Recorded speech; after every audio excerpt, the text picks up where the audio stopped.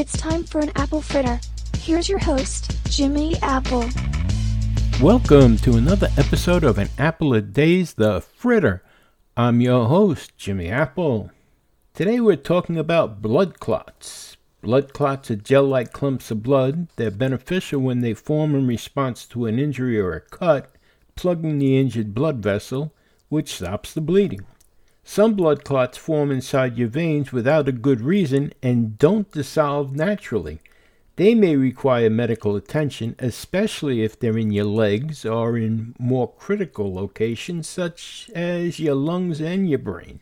A number of conditions can cause this type of blood clot. Some risk factors put certain people at higher risk for developing a blood clot. Blood clots become more common as people get older. Long hospital stays, surgeries, and trauma may significantly increase your risk of blood clots. Other factors can increase your risk of blood clots to a lesser degree. You might be more at risk if you take birth control pills or hormone replacement therapy, are pregnant, have cancer or have been treated for cancer, have a family history of blood clots, or a specific condition such as Factor V Leiden disease, antiphospholipid syndrome, that makes clots more likely have COVID-19.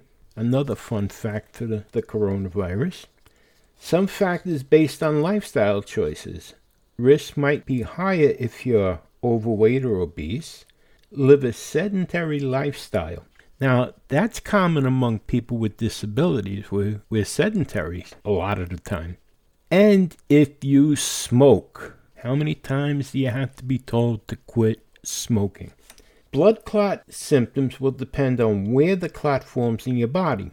Some people may experience no symptoms at all.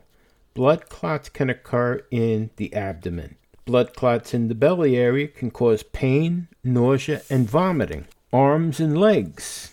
A blood clot in your leg or your arm may feel painful or tender to the touch.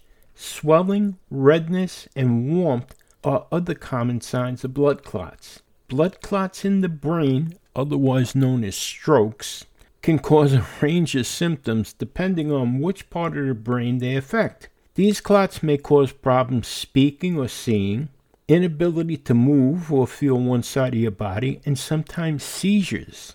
Blood clot in your heart will cause symptoms of a heart attack, such as crushing chest pain, sweating, pain that travels down your left arm, and or shortness of breath. A clot in your lung can cause chest pain, difficulty breathing, and sometimes can lead to coughing up blood. Blood clots can mimic other health conditions. Doctors use a variety of tests to detect blood clots and or rule out other causes. If your doctor suspects a blood clot, he or she may recommend a blood test. In some cases, this can be used to rule out a blood clot. Ultrasounds provide clear view of the veins and blood flow. A CT scan of your head, abdomen, or chest may be used to confirm that you have a blood clot. The imaging test can help rule out other potential causes of your symptoms. Magnetic resonance angiography, or MRA, is an imaging test similar to an MRI. An MRA looks specifically at your blood vessels.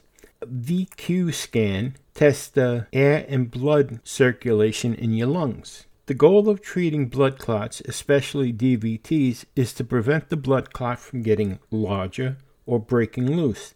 Treatment can reduce your chance of developing more blood clots in the future. Treatment depends on where the blood clot is and how likely it is to harm you.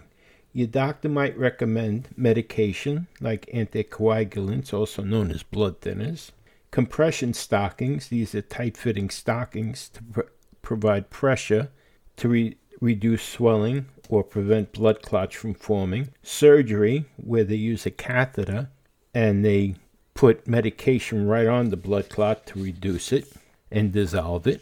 Stents, if the doctor decides a stent is necessary to keep the blood vessel open. A vena cava filter. In some cases, a person might be unable to take blood thinners, and the filter is put into the inferior vena cava, the body's largest vein, to catch blood clots before they can travel to your lungs. You can reduce your risk of blood clots by, number one, enjoying a regular physical activity, whatever it is, not smoking, eating a healthy diet, and making sure that you stay hydrated. That means drinking water, not drinking beer, not drinking liquor, not drinking wine. Drinking water. Hydrate your body. Maintaining a healthy weight, controlling your medical problems such as high blood pressure and diabetes, and making sure you're up to date with your cancer screening. A blood clot can be a serious, even fatal condition. If you know you're at risk for blood clots, you can help yourself by moving around, by eating well and maintaining a healthy weight, and following your healthcare provider's suggestions on medication and lifestyle changes. For instance, don't smoke. There it is, my friends.